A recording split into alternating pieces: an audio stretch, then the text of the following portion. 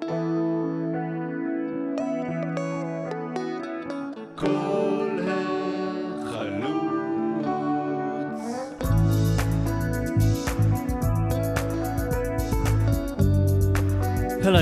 This episode we're joined by Tom Navon, who knows a thing or two about political theory, Jewish history and Marxism. Quite a heady combination. Thanks for joining me, Tom. Thanks for inviting me. How are you doing? A bit sick. I'll be fine. We'll manage. We'll push on through. We're going to dive straight in. You've written about the Marxist interpretation of Jewish history. What is that? And what does that mean? Actually, I'm still writing the final conclusions in a few months from now, but I can still share with you what I found in the last several years delving into this topic. I'm interested in Jewish history, and when we try to study it, we have the common histories, common written histories, several main currents in what's called Jewish historiography. Historiography, it means the writing of history, how people write history.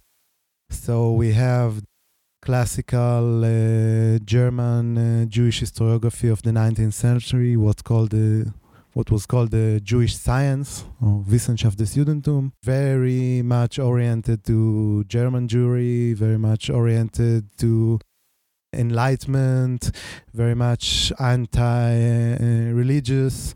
And then we have also the national historiography, which is practically saying that Jewish people is an eternal people, and it was always the Jewish people, and it has a unique history. So when we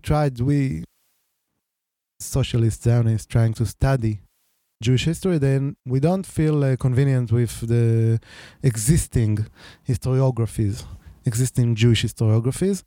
And I was asking myself, what did Marxists had to say about Jewish history? Because it's quite a known fact that at least in the first half of the 20th century, there were vast Jewish socialist movements.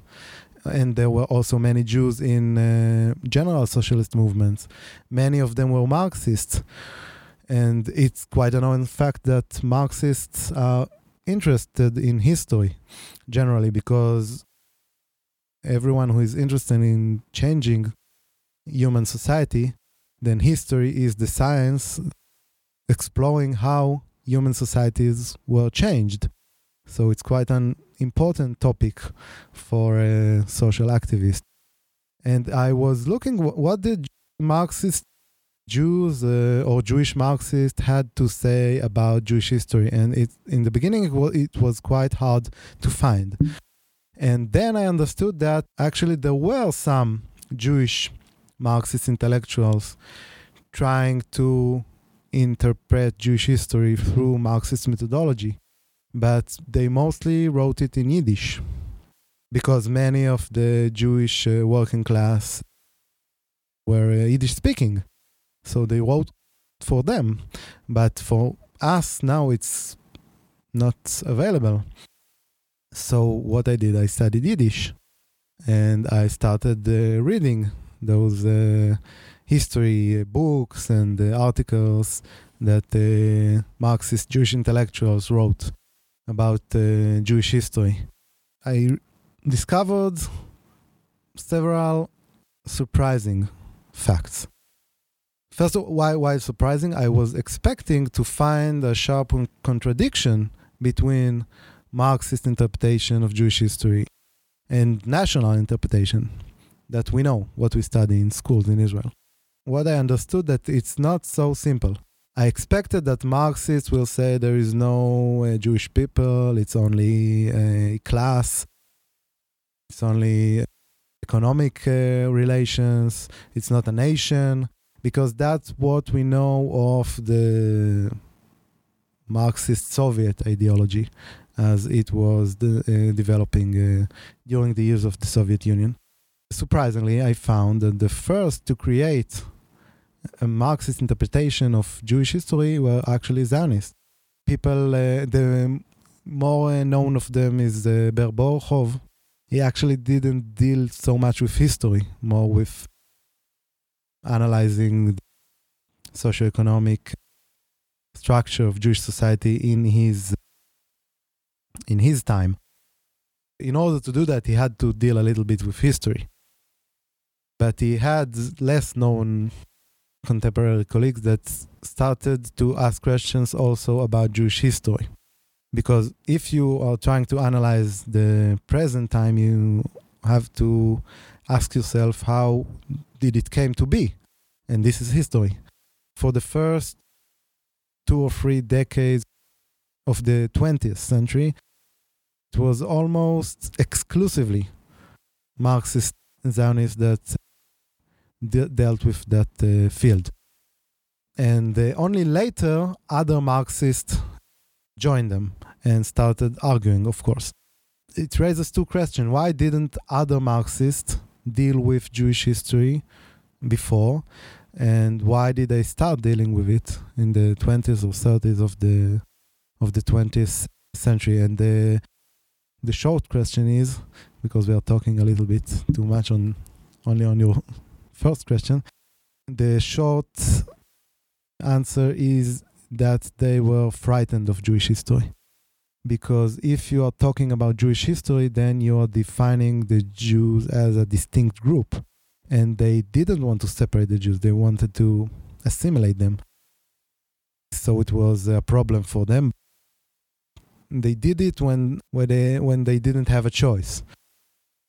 The first episode of communist Jewish historiography was in the 20s in the Soviet Union, where there was a very big Jewish population, that they were very much embedded in Jewish culture, in Yiddish culture, and many of them were, before the revolution, involved in Jewish working class movements, such as the Bund, such as Poale Zion and others, and they could not so easily and so quickly absorbed into the general supranational society that they were trying to create in the Soviet Union.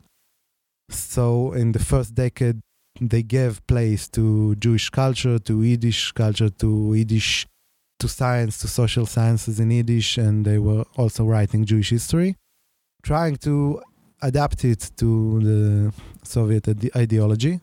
But in the 30s, when Stalin came to power, he stopped everything which is not Russian. At first, Soviet nationalism, but then after that, it was clear that it is more Russian nationalism. Then in the 30s, outside the Soviet Union, where the what's called the Jewish question, became very problematic in the 30s. Nazis came to power in Germany, escalating anti-Semitism in Poland, the Arab riots in Palestine. There was a very agitated debate over the Jewish question. And like other ideological, political debates, they were also trying to use history, each side, for his own purposes. So at that time, many Jews in communist movements in Germany, in France, Belgium, in the USA, they were engaging in Jewish historiography in order to argue against, especially against Zionism. But the interesting thing, that while they were trying to argue against Zionism, against Jewish nationalism as a whole, they were actually adopting the national framework, because they were talking about the history of the Jewish people as a distinct group. And they were also trying to mobilize the Jewish masses. And in time of Nazism, anti-Semitism, the Jewish masses were tending towards Jewish solidarity. So also the Marxist communists, they had to adapt, or at least they had to adapt a national Jewish thought, or at least semi-national Jewish thought. Okay, I want to try and take a step back, and I want to try and understand, when you're talking about an interpretation of Jewish history or an analysis of Jewish history and the different ways that can be approached.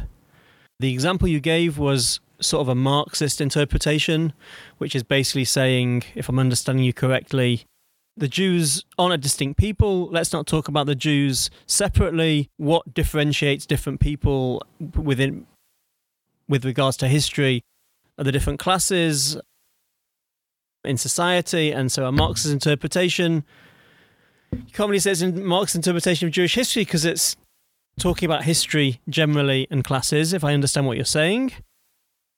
And a nationalist or a Zionist interpretation of Jewish history, basically what you're talking about is looking at Jewish history, looking at the Jewish people, looking at what they've experienced, and looking at it through the prism of there's a people that are dispersed all over the world, and there are trends, and there are things that are connected, and that would be a national, recognizing the Jewish people as a distinct group, and that will be a national interpretation.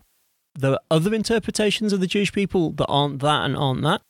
Yes, actually, what I call the Marxist Jewish historiography is combining a national concept of Jewish history and a class concept.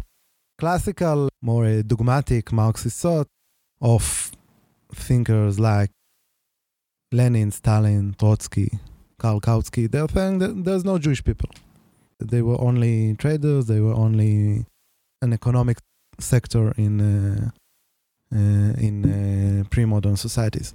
But when Jewish thinkers are getting into this field and they are active in Jewish working class movements, they also add a national idea into their historiography. Now I'm making a generalization because there are several Marxist Jewish interpretations. They are debating among themselves. Most of them agree that there is no sharp contradiction between the concept of nation or a people and the concept of class, especially in pre-modern societies. For example, Abraham Leon was a Jewish Trotskyist active in Belgium in the 30s and the early 40s. He said the Jews were a people class. And he said there's no contradiction between people and class because pre-modern societies, different ethnic groups were fulfilling specific economic functions. So the Jews were an ethnic group fulfilling the economic function of traders, mediators, moneylenders, etc. Within societies that the vast majority of the population were peasants. What was the Marxist nationalist interpretation of Jewish history? What was their critique of other interpretations? For example, they were criticizing the classical Jewish historiography of the 19th century in Germany, that it was historiography of ideas. They were writing what did Jewish thinkers thinking about Judaism. And the Marxists say that you have to write a history of what the Jews did, not only what the Jews think. How did they provide themselves? And also another aspect of this criticism is that the history of ideas is the history of thinkers. It's the history of the elite. And what about the history of the working people? They quoted Marx a lot that was talking, we already have a history of the Shabbat Jew. We need a history of the everyday Jew. What did simple Jews that didn't write, how did they live? And in this criticism, there is also an element of class, because the history of the elite is the history of the rich people that could afford thinking, writing, publishing. And we are looking for history of the working Jews that didn't have these opportunities. Mm-hmm. So they came along to basically fill in a gap of a whole field that really didn't exist up until then. Was this interpretation, Marxist interpretation, this opportunity to talk about the masses, the Jewish worker, and what they did and how that developed over time. Can you give me some more examples of what that looked like and what that added, I guess, to the picture of the Jewish people? I think one interesting example is the example of Moshe Katz, who was a Jewish communist active in New York. He was his main criticism was towards the national interpretation of Jewish history, the non-Marxist national, what they call the national bourgeoisie. He said they have this assumption that the eternity of Israel, that Jews were always Jews were always a nation, all Jews are descendants of Abraham, etc. And he's asking, let's see what happened to the Jews in antiquity. Where did they come from? Because there is this interesting, and for him still very much relevant, phenomenon of Jewish diaspora. How did they come to be? The national narrative says that in exile, they were exiled from Judea by the Babylonians and later by the Romans. And he's asking, how did they come to be that there were so many Jews in diaspora? Did they all exiled from the small kingdom of Judea? And he's starting to explore it. And then he sees that there was a very vast movement of proselytization in antiquity. Many people became Jews. The national narrative is saying that Jews were always hated. So why many people, Syrians, Greek, Romans, etc., became Jews? He's asking that question, why?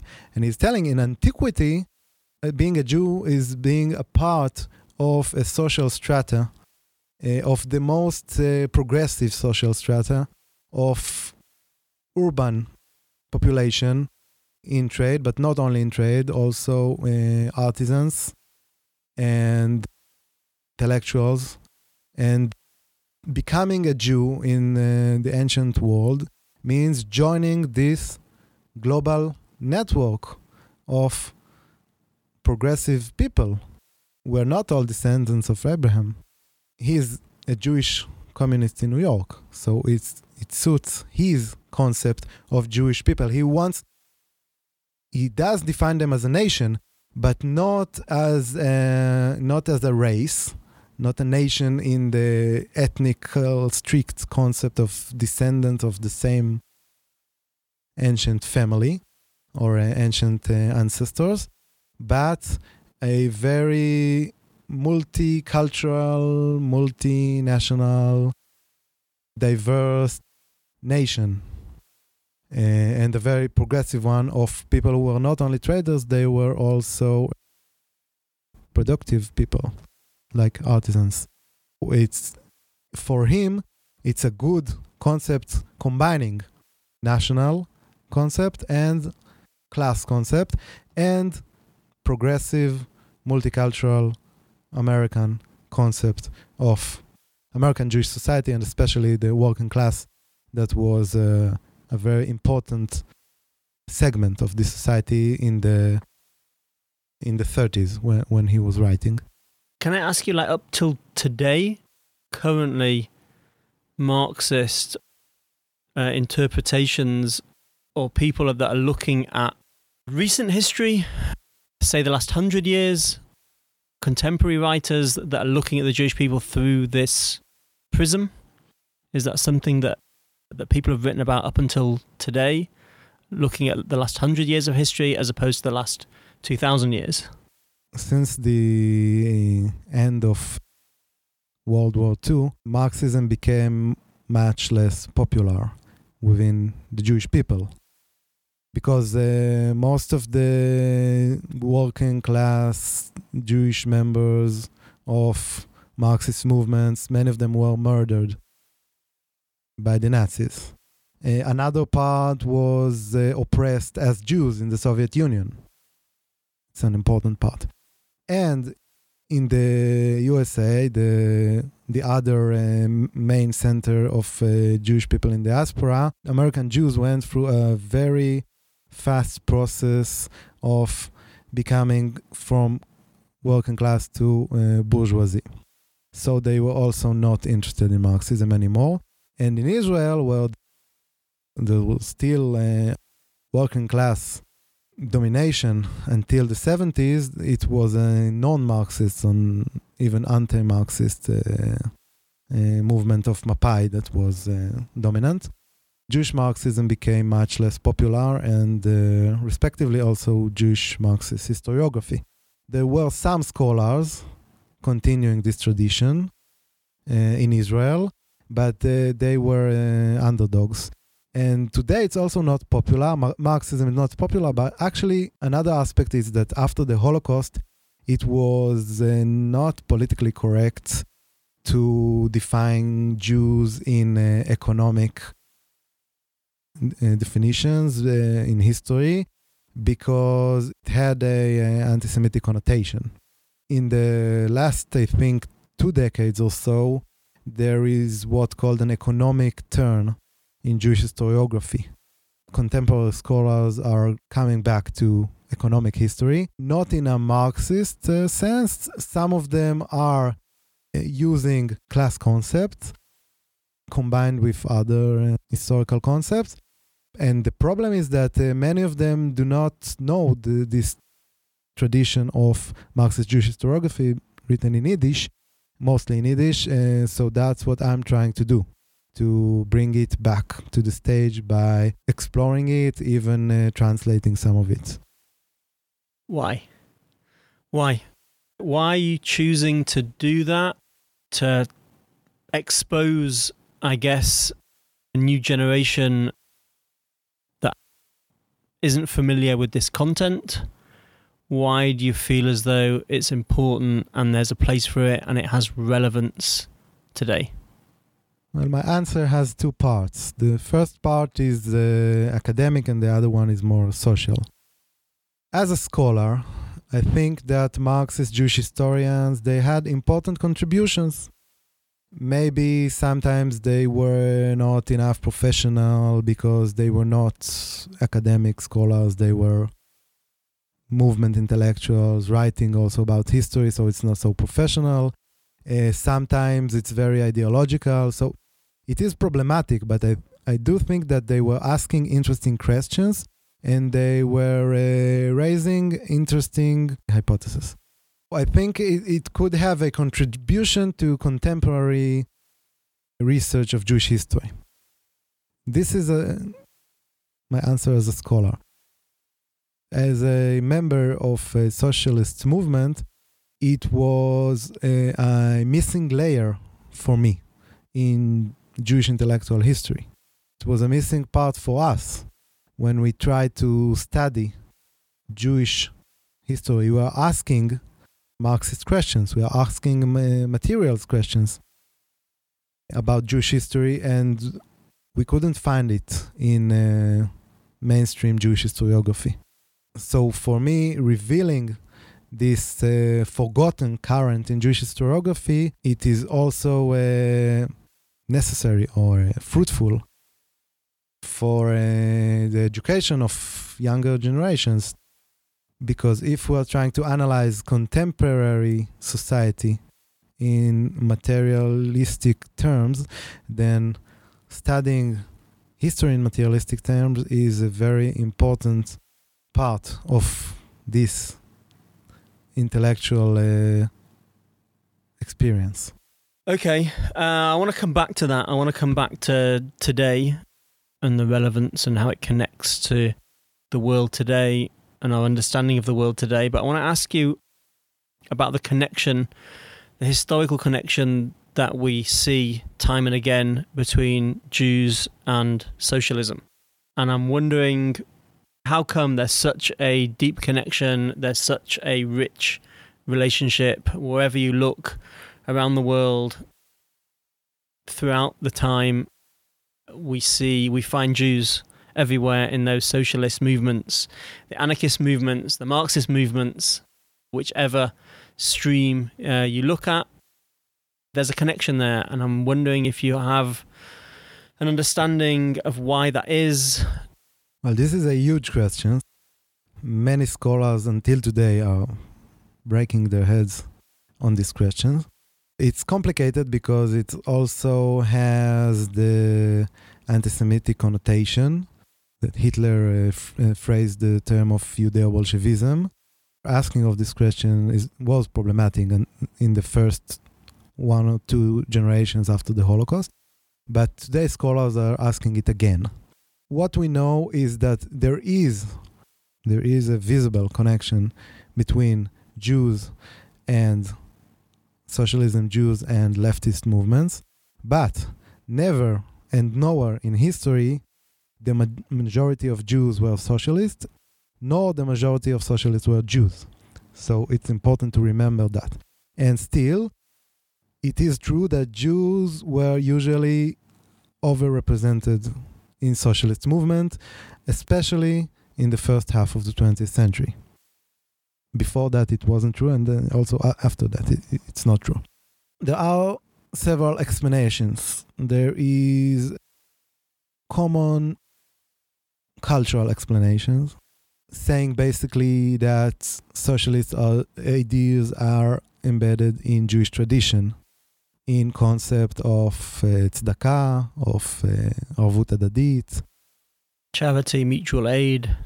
I don't think this explanation is enough, and it's also problematic because the Jewish tradition is a whole civilization. Within it, there are contradiction concepts. If we're talking about Marxist Jewish history, so we know that there were Jewish lower classes and upper classes, so they had different concept of Judaism. And there is also the people that are telling that capitalism is embedded in Judaism. You can just as easily say that Judaism is capitalist as you can say Judaism is socialist. Exactly. So it's not a good explanation. So then we have the political explanation, saying that Jews in those times were discriminated minority. And as a discriminating minority, they tended to look for political movements that talking about equality. And socialist movements were not the only movement talking about equality, but they had an important role. At the beginning, it was more liberal movements. It was more what movements? Liberal movements, yep. But then more and more Jews tended to move towards socialist movements, and so the political explanation is also not enough, because it doesn't explain why many Jews preferred socialist movements over liberal movements. So then we have the socioeconomic explanation, the quite quick process that very big Jewish population of Eastern Europe at the turn of the 20th century went through, the process of proletarization. This explanation demands a much more complicated and long explanation for the question why Jews were proselytizing, because in pre-modern society they were essentially a bourgeois element. So why they became proletars? I will try to make it short. What happened in Eastern Europe is that the normal capitalization that we know from Western Europe did not go through in the same way, because it was hindered by very strong conservative powers of feudal powers, monarchist powers, the church. So the capitalization of Eastern Europe was not complete. So the Jews were stuck somewhere in the middle between pre-modern urban elements and modern and the partial industrial revolution. So they didn't have an opportunity to to be absorbed into a normal or Western Europe-like capitalist society. And another difference from Western Europe, that in Eastern Europe there was a huge Jewish population. They were 5 or 6 million Jews in the late Russian Empire. So they could not all become assimilate into the bourgeoisie like in Germany, for example. So they were stuck in the middle and they were pushed. Okay, they were pushed into the lower layers of proletariat, the most primitive branches of industry, as the textile sweatshops. This is the essence of the Eastern European Jewish problem, is that they could not find sources of livelihood anymore in modern Eastern Europe. Fascinating. You're talking about the second half of the 19th century? Is that roughly what you're talking about? The last quarter of the 19th century and the first half of the 20th century. And so it's a very specific reality, very specific environment where they were caught in modernity in dealing with changes in society. And we know that that period there was lots of political upheaval and social upheaval, and the Jewish people were caught up in that and looking for different ways of this society is dealt us a bad hand. How can we envision it differently? How can we imagine a better society, a more just society in which we're able to thrive or even at a bare minimum be accepted? And so that was an environment which these ideas snowballed and became more and more popular. Yeah, and because the political symptoms of this socioeconomic problem were very violent, I'm talking about the pogroms at first and eventually the Holocaust, then Jews were looking very intensively for political solutions. It wasn't just an intellectual exercise.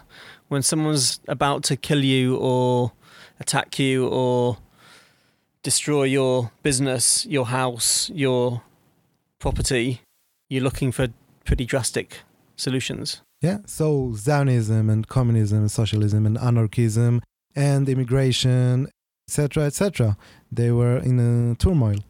Mm-hmm. Great. Let's move on and let's actually go back to the question about the relevance today of Marxist thought.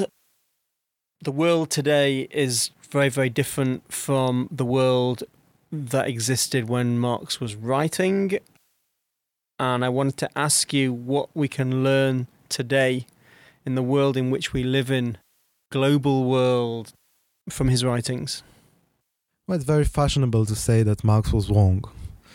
But it's not a theoretical determination, it's a political saying. What does it mean he was wrong? He did have some prognosis that didn't come to be, but most of his analytic thought was devoted to history and to socioeconomic analysis of capitalist society. So this is not a question of what will be in the future, but a question of how should we understand our capitalist society. And the basic elements that he identified were not changed. And you can even say that they became much more relevant today. And I will try to explain. When Marx was writing in the mid-19th century, capitalism was only in its beginning. It was valid only in a small part of the world. And now the whole world is capitalist. When Marx is asking how does it work? How does human society work? He has the basic insight that the first question that a person and a human society ask themselves is, how do we provide our essential needs? This is not changed. And the manner that a society provides its needs is essential to understand the culture of this society, the political structures of this society, this insight is not changed. So when people are denying it, they actually trying to tell us, don't ask these questions, because these questions are threatening the power structures that are intact until today, which means capitalism, which means that very small fraction of society holds the majority of the means of production and abusing the rest of society as workers, as renters, as loaners. All this is not changed. It became global. The differentiation between working class and business owners only became much wider since the time of Marx. So I think his thought is not less relevant, but more relevant for us today. Okay, thank you. I'm going to ask the last question. We've talked about socialism, and we talked a little bit about where the nationalist interpretation of the Jewish people comes into your research. And I want to ask you the connection between those things in your opinion, in your worldview, that you are able to reconcile those two things, that throughout it's been a tension there.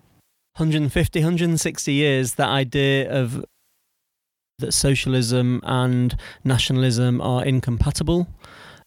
I wanted to ask you how you reconcile those two ideologies today in your own worldview. I think there is nothing to reconcile. There's no contradiction between the concept of nationalism and socialism. Many times people are wrongly quoting the Communist Manifesto, the last phrase of the Communist Manifesto, as workers of the world unite. But this is not the original phrase. The original phrase is workers of all countries unite. So, the basic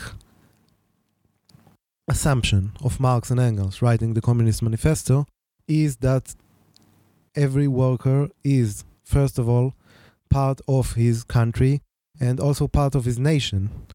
It's a very late twist of Marxism that denied nationalism. It's not the mainstream of Marxism. All Marxist movements, all socialist movements in the world, most of them, the vast majority of them, they were movements of a working class of a certain nation. They do talk about internationalism, but internationalism, it's internationalism. It's the relations between nations. I do believe that working classes of separate nations, they have joint purposes, they have joint interests, but they do not have an interest in denying their own nationalism, which is the cultural and even deeper than that, the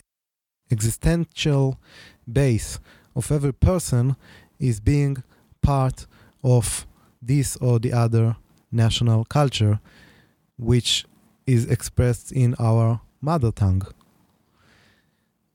I was born into Hebrew, and this will always be my cultural homeland. So if we're becoming international, then what will be our language? What will be our culture? There is not such a neutral culture.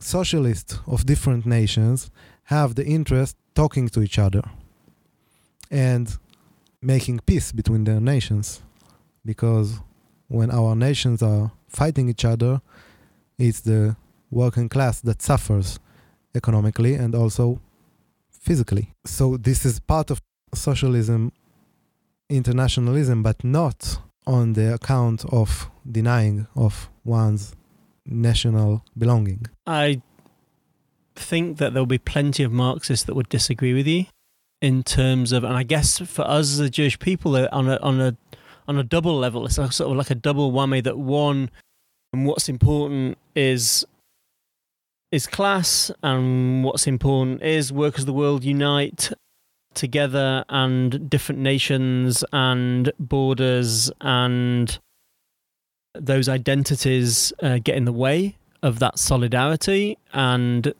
want to see that disappearing, want to see that weakening, so that there's one less thing in the way.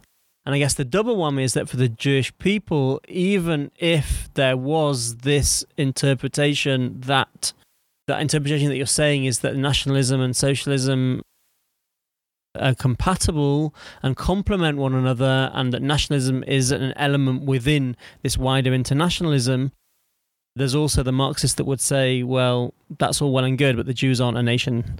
Maybe there are other ones are, and the other nations are justifiable, and there's a need that draw the line when it comes to the Jewish people. This has to do with anti-Semitism within leftist movements. I think there are not many, and not in history and not today, Marxists that denying nations whatsoever. But many of them deny the Jewish nation. So I believe that nationalism is a matter of self-determination. Lenin also believed so. So if quite a big group, several millions of Jewish people who define themselves as a nation, then there is a Jewish nation. It's undeniable. Now with the question of the relation between the nations. And unfortunately, the only historical experience that we have in a socialist state is the Soviet Union, that became from, at the beginning, it was, I think, quite an interesting and to some extent beautiful experience of multinationalism. But it eventually came to be not only a dictatorship, but also oppression of many nations by Russian nationalism. I don't think that it means that a nation is an eternal phenomenon, but I do think there is a lot of sense in the concept that many Jewish socialists historically adopted, the concept of neutralism, which means in our current time there is a Jewish problem. There's a problem for the Jews, and the one optional solution for it is nationalism. Another optional solution is assimilation. A very important intellectual of the Bund, Vladimir Medem, he said we should be neutral about this question, which means we should leave it for the free choice of every Jew. We don't want to coerce Jews to assimilate. We don't want to coerce Jews to be part of a Jewish nation. For us today, being part of the Jewish people, which half of it is in Israel, almost half of it, and the other half of it is in diaspora, I think it's a good thing that we have a choice to be part of the nation, whether in Israel, whether in some partial belonging as Jews that define themselves part of the Jewish nation but not living in the Jewish nation state, or others can assimilate it. I don't want to condemn them. I don't want to, I want my Jewish comrades to be people that choose to be part of the Jewish people. I want the Jewish people living in Israel will do it out of choice, not out of coercion or out of anti-Semitism.